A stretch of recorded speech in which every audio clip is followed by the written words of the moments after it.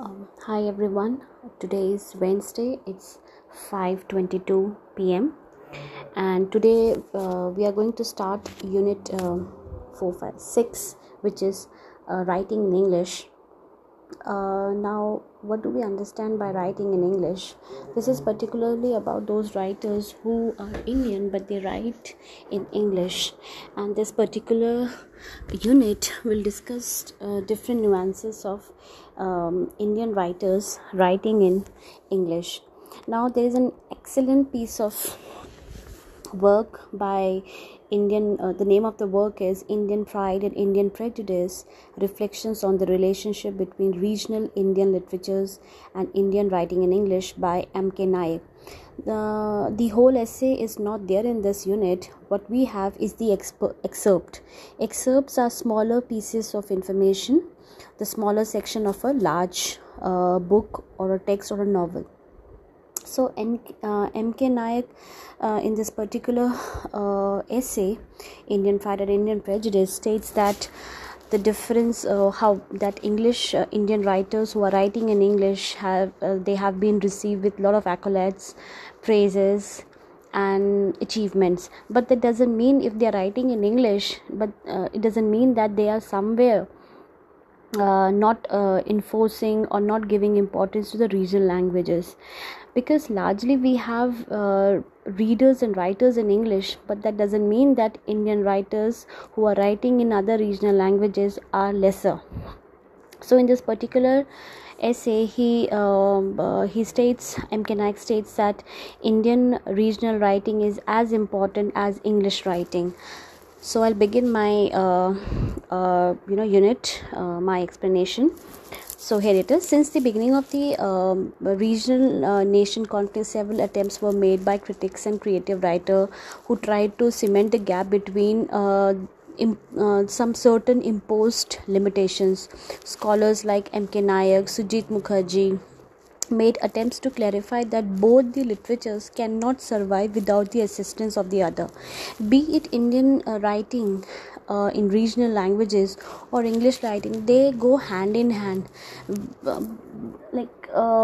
One will not have any sort of importance without the other. So they go hand in hand, they are parallel to each other.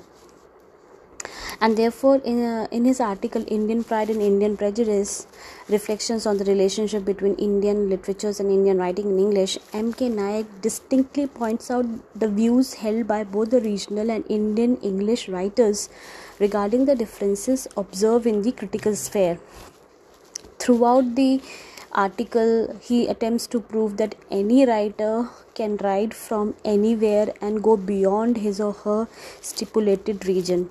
He talks and also takes the reference of R.K. Narayan to point out his writing being trans-regional in their conceptual approach. He also shows the signs of a regional writer becoming an international writer by adapting some of the principles of the famous writers.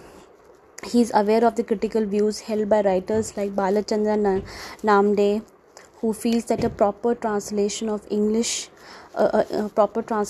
Indian regional literatures can easily drive out the Indian English writing. From the side of the creative line, most of the writers who are writing novels and poetry intentionally or unintentionally trespass their so-called limitations and render their literary production guided by their narration and the plot of the story. For example, Maharaja Panchpai points out in his article, I quote, Revolving Homes, Colonialism, National Culture and Post-National India, where he claims that words can construct a world of particular author.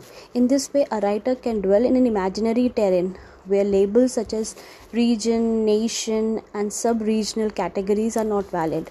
See, we in the previous chapter in Unit 4, we discussed about nativism by G.N. Devi, who talks about, in the tribal verse where he talks about giving importance to the native culture, native land, native geographical nuances. So he somewhere focuses on nativism. Likewise, MK Nayak also focuses not only on nativism. He says the regional and English language should go hand in hand.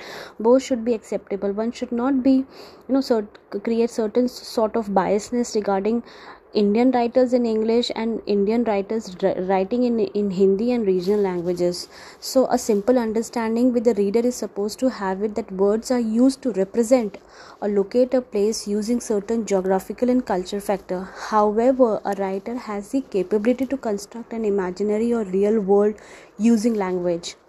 So it doesn't matter where your mode of expression or what you are representing on paper or writing in a verbal or literary form, be it English or in other languages. The idea is to make people aware, make the reader aware of the different aspects. And it can be said, above all, the Indianness, which is fundamentally unique in nature, is acknowledged as an active force in accommodating all the different parts of representing the Indian reality. We could sense the necessity or compulsion for the region and nation to coexist with mutual cooperation in social, literary, political, economic and religious grounds respectively. So we need to understand that, be it in other, with whatever mode of expression you are adopting, one has to be so sure that the writer, whosoever is writing, has to privilege the native culture, the native ideas, the nativity of a particular region or religion. So in the same way, a mainstream English text also in many cases accommodates issues pertaining to regions. This is mainly due to the uncertain nature of language and narrative potential of the cultural self of the nation. As I've mentioned above, a writer is a catalyst while narrating a story. Now this is important. Writer is just a catalyst while narrating a story. The plot, language, location, cultural codes will decide the flow of the narrative. So therefore, the essay Indian Pride and Indian Prejudice takes into consideration the views raised by writers like Balachandra, Namde, Vikram Seth. Even he has quoted Salman Rushdie on being an Indian writers, and also cautious and positive about the balancing strategies implied by writers like implied by writers of different regional languages. Now, we need to understand one thing, that Indian writing in English is an Indian reality which we must learn to accept alongside all the other Indian realities. These realities coexist, they overlap, run in parallel and sometimes clash, but they are all Indian realities, creating a mosaic of one large Indian reality. So therefore, creating a hierarchy among these and being judgmental about each one is both wrong and futile. But to accuse all bhasha writers of being a jealous lot is too defensive a reaction. So we should not blame each and every writer or each and every mode of expression that this is English writing, this is Indian writing, this is regional writing. We should not create such binaries. We should understand that they all coexist together and they exist together in harmony. This is the crux of the essay. Now you have 2 poems and 1 excerpt from a very long text. One is Mother Tongue, second is Passage to America. These are poems, and one is Kantapura by Raja Rao. These 3 are very important. Mother Tongue will discuss the importance of why regional language. It's a poem. Now Passage to America is again a poem, and Kantapura is a whole text, is a novel. So what you have in Kantapura is just an excerpt. The entire novel cannot be fixed into this particular unit, so they have taken the excerpt which is more important. Okay, so tomorrow I will discuss the excerpts with you, and we will carry forward with some more understanding and some more depth into the sections that you have in your course. Listen to the podcast. All the best.